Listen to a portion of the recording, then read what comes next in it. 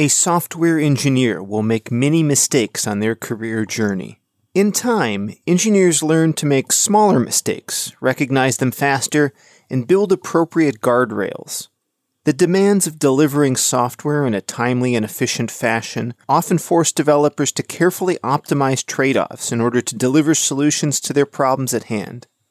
Software Mistakes and Trade-Offs: How to Make Good Programming Decisions is the book by Tomasz, Lelek, and John Skeet. In this episode, we interview Tomasz about his experiences as a software engineer and sample the advice found in the book. Listeners interested in a copy can use the special discount code SEDLELEK35 at manning.com. Tomasz, welcome to the show. Hi. You wrote a book, Software Mistakes and Trade-Offs, and you co-wrote it with John Skeet. John has been on the show before. He is an engineer's engineer. Tell me about your relationship with John Skeet. So it was very professional, and we met during this book, work on the book basically. So it started with the Manning process and submission of the table of contents. So basically I had an idea of the book and like list of 12 topics. And each topic is like about some real world mistake and trade-off that I've convinced that I was part of, or I've witnessed that as some kind of in other teams and so on. So I have a list of those topics, and one of those was regarding date and time, and second was regarding compatibility of data. So backward compatibility, forward, and so on, how to keep it.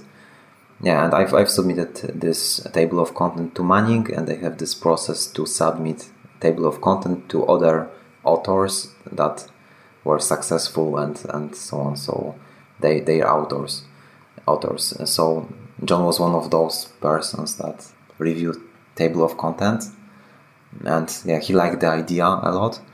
And he proposed that we may co-work on this book, basically. And this date and time chapter was the most important from his perspective, because he is working on no-time C# library. So that was natural that he took ownership of this chapter. And yeah, we agreed that he will be writing this exclusively. And also compatibility of the data. I was thinking about using Apache Avro as a main technology around concepts in this chapter, but since John has a lot of experience with gRPC and protobufs, he also took ownership of this chapter, and yeah, that's his work. You work at DataStax. Did you listen to the recent DataStax episodes that we did? No, not yet, but I plan to.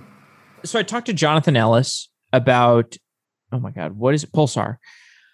I talked to him about Pulsar, then I talked to another guy, another Pulsar expert. I forget his name off the top of my head, but we did two shows. I called them Pulsar Revisited and Pulsar Revisited. Do you know anything about Pulsar? My main expertise area is around Apache Kafka. So that's I'm on this other edge of solutions. So yeah. Why is Kafka an interesting system to you?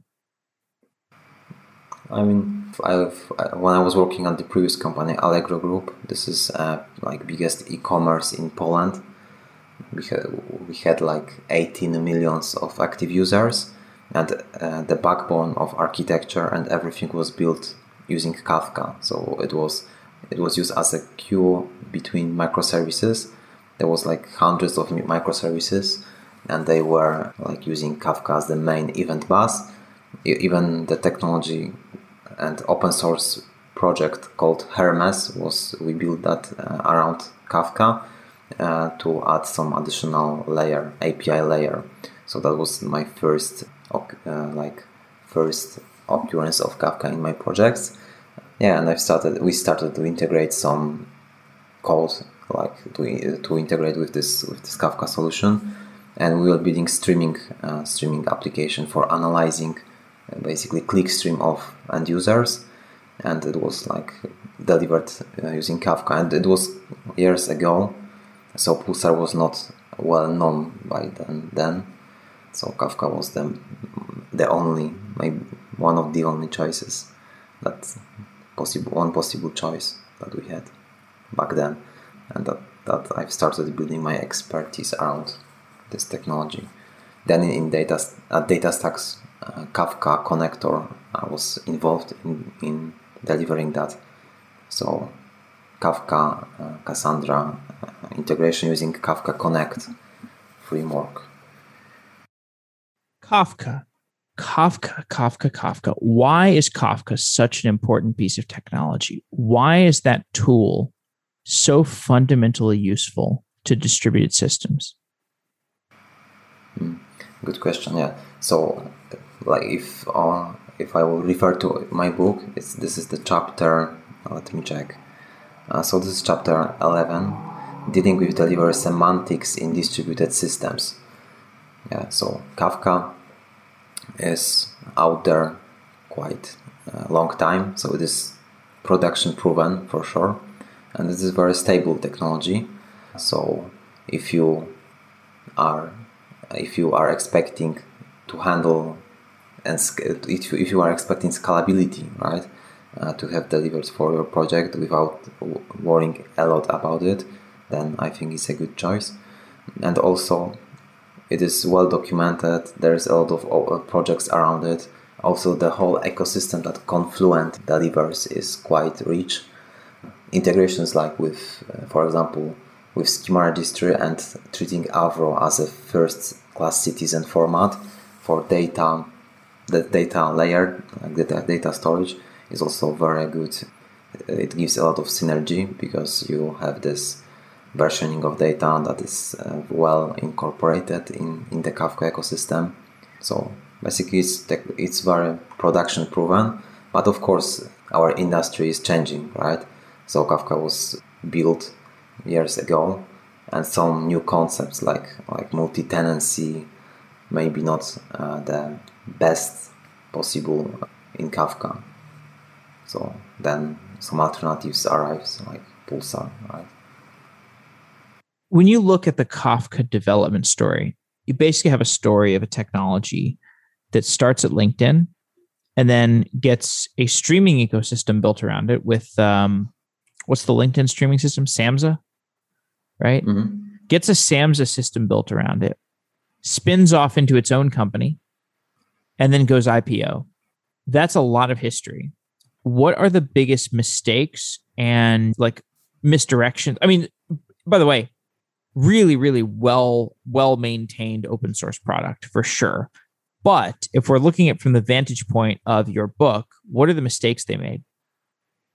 Yeah, I mean, in my book, I'm not trying to analyze like evolution of technologies too much, right? For the one chapter, because Kafka is here like one chapter story for one of 12 topics. Yeah, but for sure, it's important to understand those delivery semantics and how they impact both client and like consumer and producer sides, and also the Kafka API is quite low level for some folks. So even if you are using some API that wraps the Kafka API, it's crucial to understand it.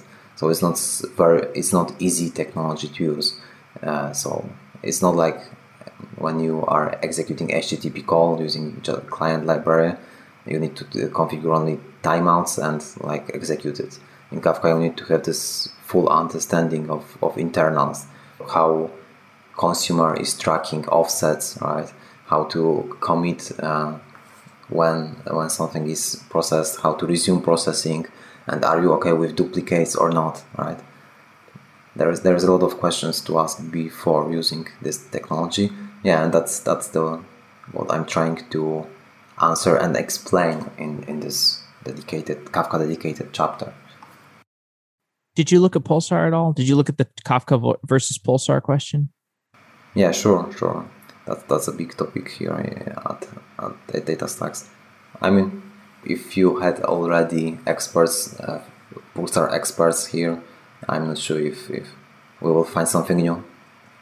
Tomasz, you know who I think about a lot is Martin Kleppmann. Do you like Martin Kleppmann? Do you like his stuff? Yeah, I love his book. I mean, is he basically the best in distributed systems on the internet? Like his writing is so clear and it's so modern. You know, like last time I talked to him, we were talking about operational transform logs and Google Docs. Like, how do you build Google Docs that works on an airplane? Like that networks over a network on an airplane? It's like a crazy thought experiment. Like you have a flying firewalled network on an airplane. How do you build Google Docs across that network? It's like, why are you even asking this question, man? It's like kind of funny. That's what I love about Martin Kleppmann. And he wrote that book. What was that first book he wrote? Like Big Data Streaming something or whatever. You know what I'm talking about? Or Big Lessons from Big Data or whatever it's called. So Martin Kleppmann's show on my podcast I think it's our most popular episode. It's like one of our top 5 popular episodes. He's such a wizard. But it kind of seems like you've written something that's on the same scale, like designing data intensive applications. That is a universal concept. Data intensive applications, totally universal, kind of like yours. Software mistakes and trade-offs. Dude, trade-offs are this like ultimate management challenge, right? Yes. Well, this the last data intensive applications book is one of the best books I've read for sure. Data intensive applications, designing data intensive applications. Yes, exactly. And yeah, I've tried to. Yeah, I read it some time ago, but I think it's. Yeah, I agree with you that the approach of explaining things is very. It's great there, but the difference is that his book is quite technology agnostic, right? So he tries to present concepts, and it's up to reader to find which concept is implemented in which specific technology, right? And here I wanted to go like a bit more practice in a practical way, so give this specific technology context as well. So when picking, so for example, there is a chapter about leveraging data locality and memory of your machines. So for sure there is like a dedicated or a couple of chapters in his book about this topic. But here I'm trying to like also translate it and show it in a specific technology. Like this is Apache Spark in this example, and how this data locality concepts, partitioning and so on impact the big data processing using one of the most well-known and most used framework. So that's one difference. But as those concepts are, as you said, quite generic, and it can be thought of like a similar book for sure. Tell me about the architecture of the book. It's, by the way, can I just tell you something? The only reason I haven't even looked at your book is because I'm completely underwater. Like I'm just completely underwater. Like at this point, I'm like waking up at 5 a.m., going to bed at midnight, trying to get these companies I'm building off the ground. It's been pretty challenging. And so I'm sort of dropping the ball. I just want to apologize for that. Sure, but on the other hand, I think it's also maybe it has some benefits that you are not biased, but I can just like speak about the book like the first time to you, and you are. Yeah, I understand that. Thank you for understanding. I'm really curious about it though. And by the way, I actually think that in many ways, the best way of extracting information about a source is to do a podcast about an author. Basically, I want to distill who you are and why you wrote this book and some of the key takeaways. So it's almost like I don't even really need to read the book to get what I'm trying to get here, which is I want to understand who you are and why you wrote this book. Can you tell me that? Yeah, sure. Yeah, so the story about this book started, I think, at the beginning of my like professional career, engineering career. So I know in the software industry there is a lot of decisions to make. Like you need almost every day you need to make some low-level decisions, like do you use this pattern in your code or other pattern, but also higher-level decisions like once a week, once a month, when you are discussing design of a specific system or even architecture and which direction you should go, and maybe which library to pick or how to use a specific technology and or pick one over another.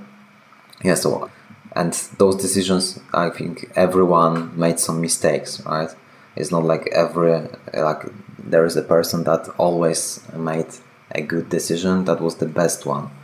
And often also when you are considering those trade-offs, you are considering two or more that are valid, that seems valid from the beginning. But then as you pick one direction and like your system is evolving, you are gaining some more insights about this decision and what you could do in a different way, right? And what on the other hand, what was as expected. And based on that, I've started to write my personal decision log and mistakes log, right, throughout my professional career. And so, for example, when our team was picking to pick a scheduler library or scheduler solution or to design our own, and when there was like big discussion about it, we pick one solution, and it turns out that it was not a perfect one. And then there was some after a longer period of time, you gain some perspective. And yeah, I was rewriting those decisions, mistakes, and so on. And after some time, it was like a list of quite nice topics. And after some time, I thought that maybe they are quite generic, that other people also had similar problems, like when picking some technology, designing their code, and so on. So at this point, I started to think that maybe that is a good idea to just share my findings and lessons learned, some in the hard way, and share with people to not let them do the same mistakes, right? And basically, each chapter is just like production proven approach, and it's proven in a good way or bad way. But each chapter contains those lessons learned from going in a one direction, and then retrospective, what could be done in a different way. Yeah, because for example, in a Scrum and Agile, retrospective is often thought of like only regarding the smaller period of time, right? A week, 2, or something like this. And when you made a specific decision regarding system, it can have consequences in like months, 2, 6 months, years, right? And because I was working at places where I was working years, like not months but years, I've also seen the consequences of those decisions after even a couple of years. And that's a goal of my book, to share those lessons. In writing about this book, do you find that you can pull on your life? For example, so like, I think about investing, like I think about software. I think about game design, like I think about software. I think about everything, like I think about software. Every decision I make, every micro habit I have is architected like a piece of software, like a piece of just like stringing together Linux commands or something. Do you feel that way about your life? You mean to measure everything? Just to measure everything, to be super methodical and programmatic about everything that you do. Yeah, I think that sometimes it's not easy, right? Sometimes I would want to be not so pragmatic, but that's the way it is. Yeah, for example, even when I'm planning some holiday season, I'm creating some kind of a spreadsheet and writing what we will be doing every day with like detailed list of things. So yeah, I see what you mean. So, dude, DataStax, one of the coolest companies for sure. I feel like the core competency of DataStax is just to do really, really hard, good distributed system software, right? It's like it's a strategy that's effectively unbeatable, right? It's effectively an unbeatable strategy. It's not necessarily the fastest strategy. It's not necessarily the best strategy, but it's a strong and almost indestructible strategy. We just do distributed system software. We never die. We always grow. Yeah. So, but on the other hand, yeah, to reference one of my chapters as well, Yeah, so I have this chapter about consistency and atomicity in distributed systems, and I claim that right now in the today's industry, almost everyone is doing distributed systems, right? Even if you are calling an external or API or something like this, you are in a distributed environment. So those Dude, if you're on a single node machine building React software, you're in a distributed system. yeah, because you have multiple cores, right? Even multi-threading, you can think like every core is some kind of or even every virtual core. Like a Node.js event loop is like a virtual core, right? Mm-hmm. Yeah, so I think if you are planning to have a product that handles more than one customer, you will need to have distributed systems involved in some way. So tell me about what you work on, and maybe can you give me like from your you spent 34 months at DataStax. What mistakes and trade-offs have you made at DataStax? That's me. Yeah, so for example, in the chapter 2, when we were designing the Java driver, like this library, so there was a discussion if we should pick at low level, right? If we should go into, but I think that's a design decision that a lot of people are facing. So if you should design your components using inheritance, right? Or maybe you are fine with some kind of a duplicated approach, and they will evolve independently. Yeah, so that's a classic trade-off between some kind of a duplication, but you have a loose coupling between components, right? And on the other hand, you have this inheritance that will save you a lot of duplication, and maybe maintenance burden will be smaller, but you are introducing tight coupling. So this design decision is like it's described in the second chapter.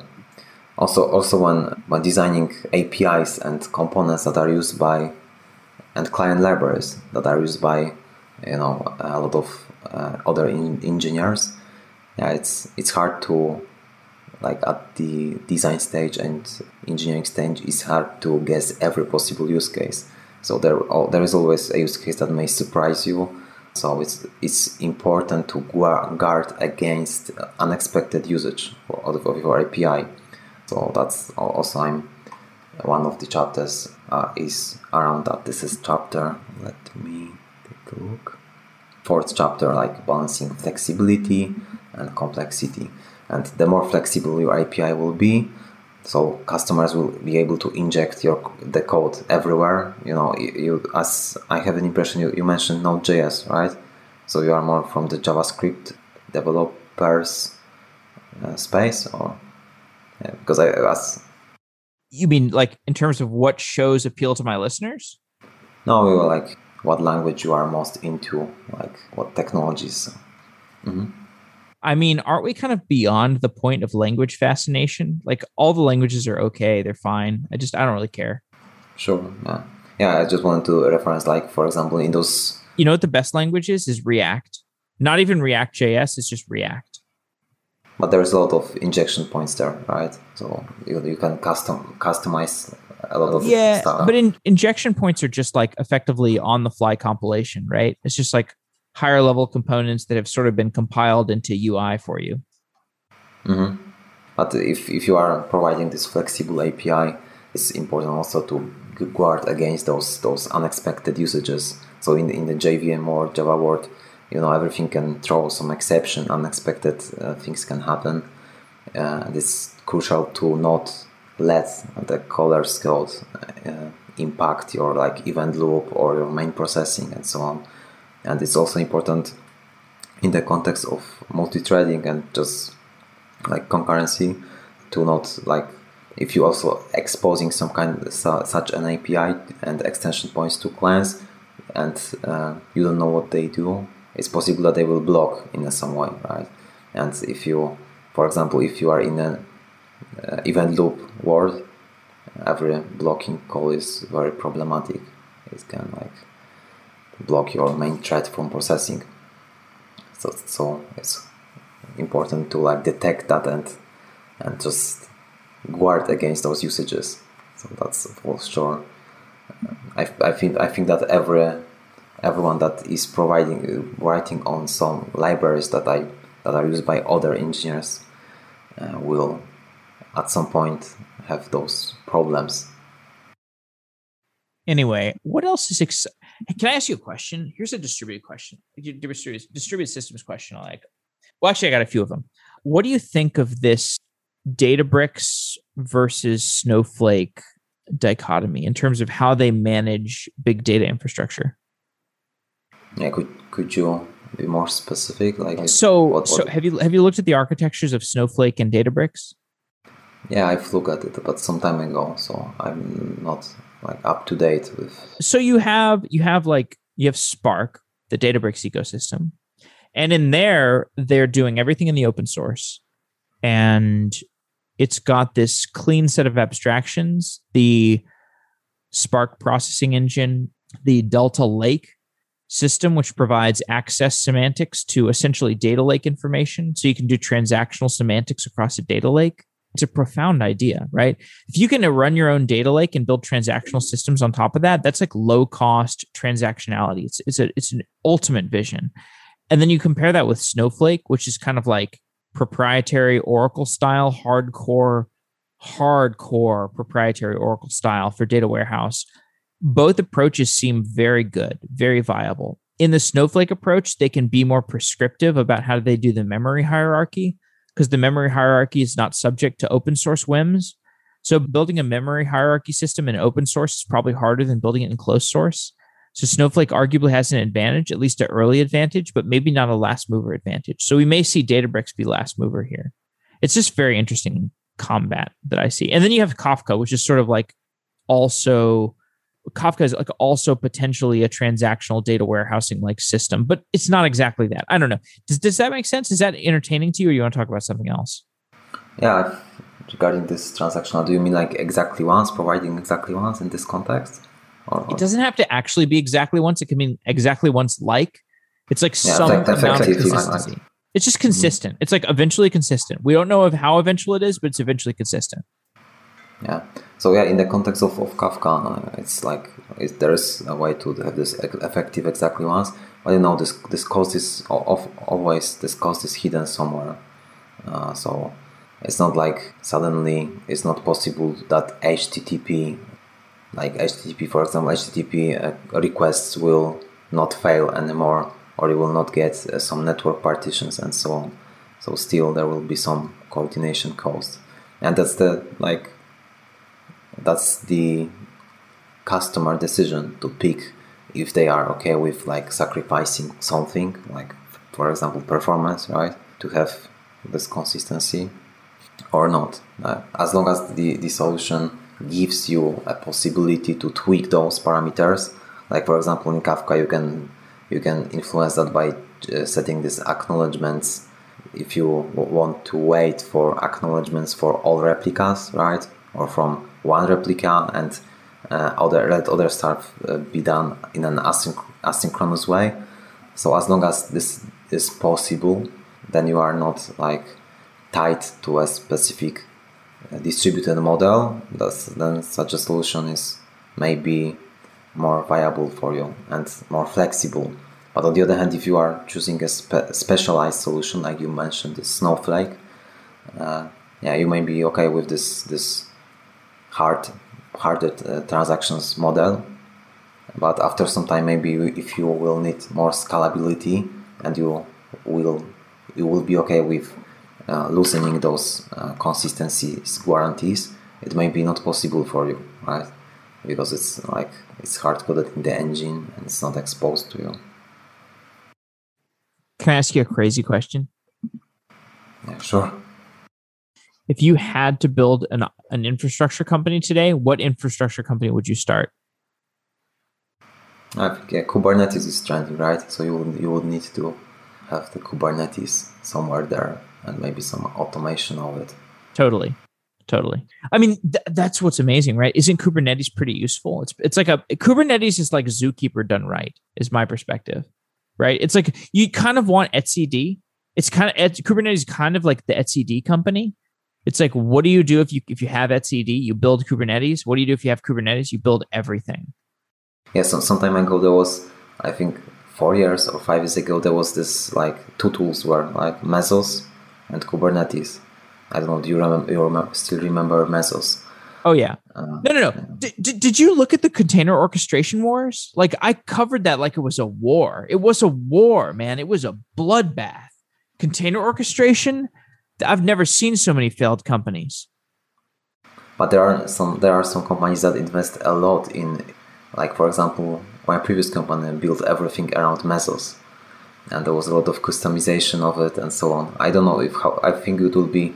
I mean, Mesos is such a brilliant system. It's such a good abstraction, but they sort of lost a marketing battle. I feel it's not really a technology battle; it's a marketing battle. Yeah, for sure. Yeah, Kubernetes has this Google-like certification, let's say, right? And it starts with a K. How many words start with K? Like, not very many. Kubernetes is cool, man. It's Kubernetes. That is the coolest name for any piece of software.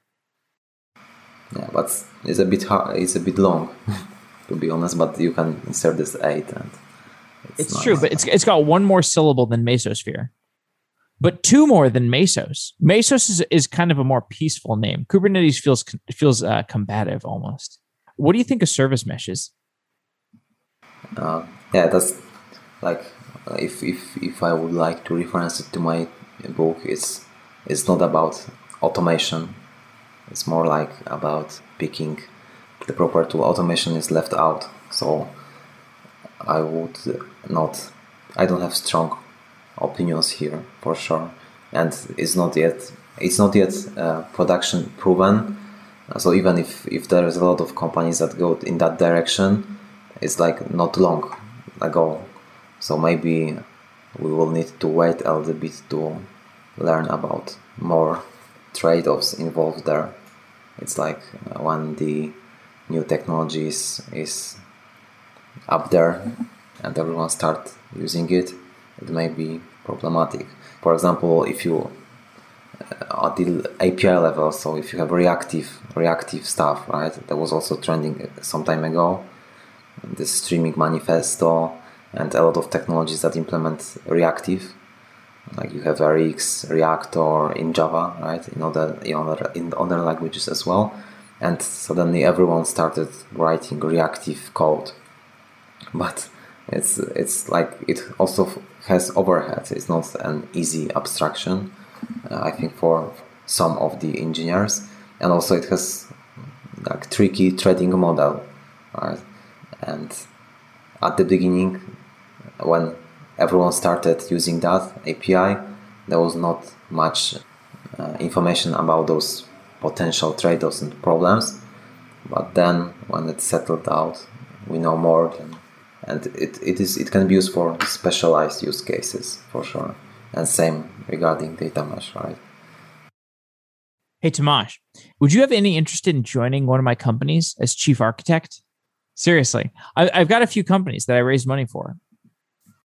I don't know if I'm at this level. Yeah, you can ask me this question again after reading the book. And if I have to read the book? Come on, man. How about I'll read the book after you join one of my companies? Dude, we got so much stuff to build. We got some serious consistency issues.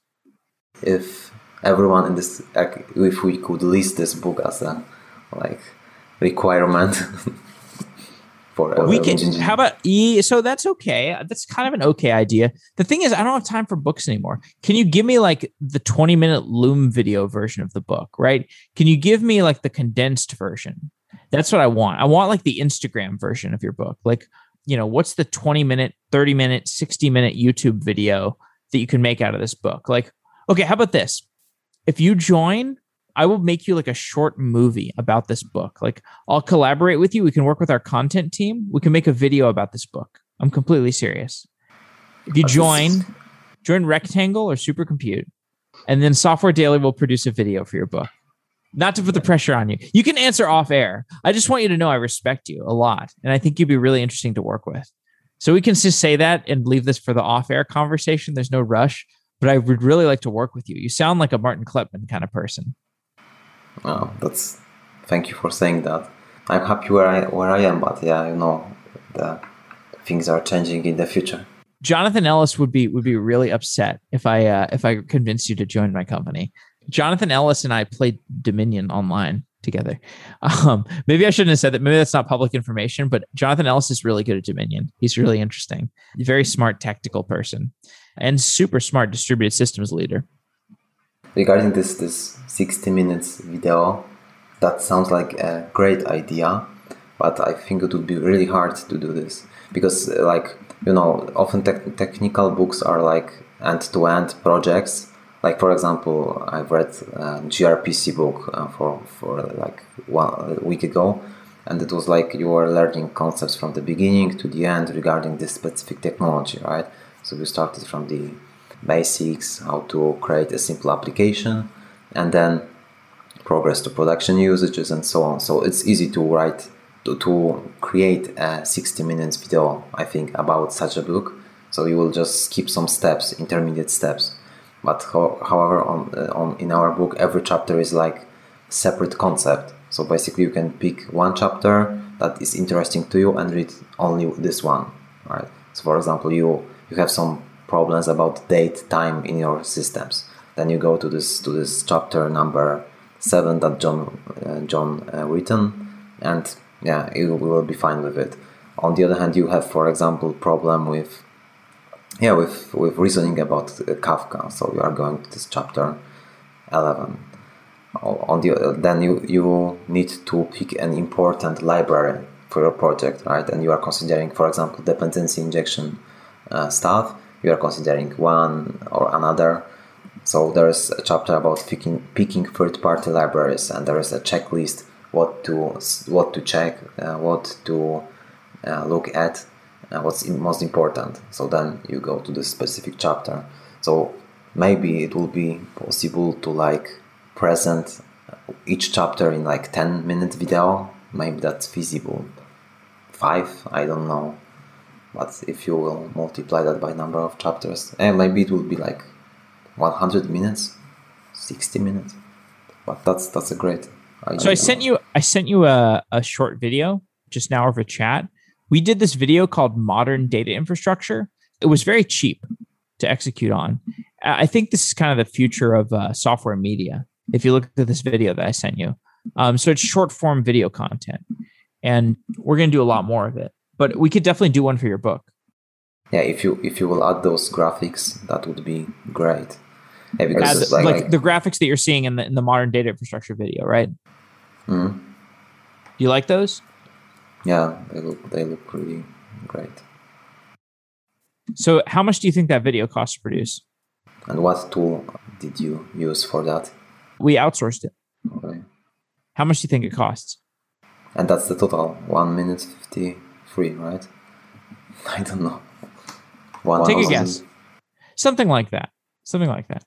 Mm-hmm. But operating that, like executing on that piece of work, that's our core competency.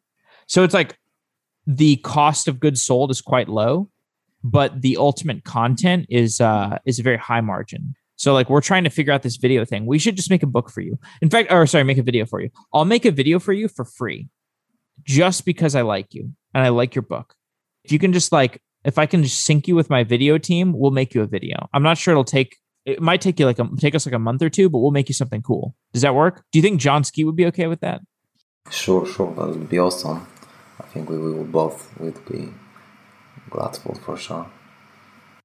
What do you want to see in software media? Like you see Manning, you see O'Reilly, you see Software Daily.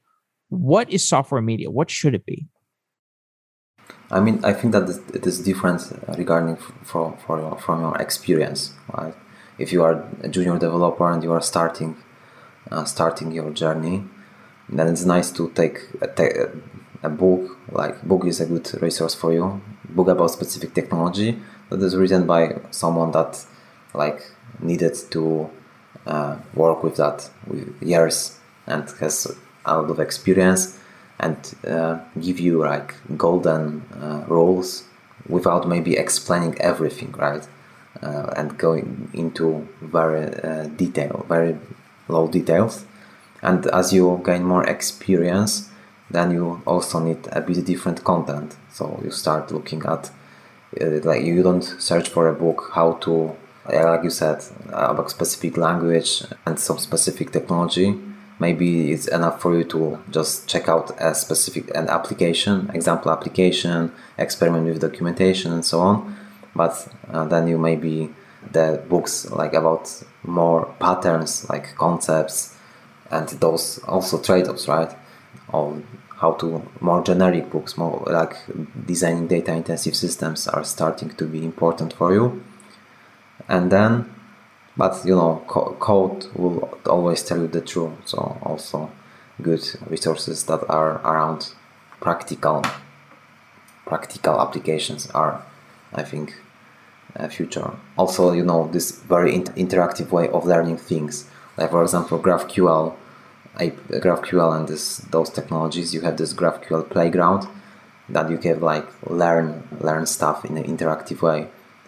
I remember that in the Scala programming language you have this rep, right? This interactive command line tool that you could just write a code and get instant feedback. So in the Java world it was like mind blowing, right? How is that possible to just you don't need to write this whole skeleton of application just to test one line of code, and it was very interactive, and I think it speeds up learning a lot. And as I see a lot of learning teaching materials are going into that direction. Like in the Linux Academy, I've took some Kubernetes courses. There was a lot also of interactive stuff, so you could like experiment with this and so on. What's your next book? I don't plan it yet. I mean, like right now, I'm focusing on that one and on marketing stuff. I feel that marketing is huge amount of work, even comparing to writing an actual content. It's a totally different kind of work. But engineers like to create some stuff, and that's maybe more rewarding. Maybe more easier for engineers, but on the other hand, if you need to market your something that you created, it's a totally different work, and I'm focusing on that now. Awesome. Well, what else do you want to talk about? Should we wrap up, or anything else you want to add? I don't know, maybe about this marketing. Yeah, like 6 years ago, just after the college, with my colleague, we started to building a startup. It was called InitLearn. It was before this crazy pandemic times and so on, but we had an idea of this learning, people teaching using online tools, and we based mainly that around Screen Hero, so you could share your desktop and, for example, learn to code from other places in the world. So we were engineering this application for months. There was a lot of features and so on, so this was really nice to learn this stuff. But when it comes to marketing, it was really too hard for us. Like we failed on that. So creating a product was the easier part of the work back then. And I imagine that for some products today it can be similar. All right. Well, that sounds a good place to end. Tomasz, thank you for coming on the show. It was nice to be there. Thanks for the invitation. All right. Awesome. Talk to you soon.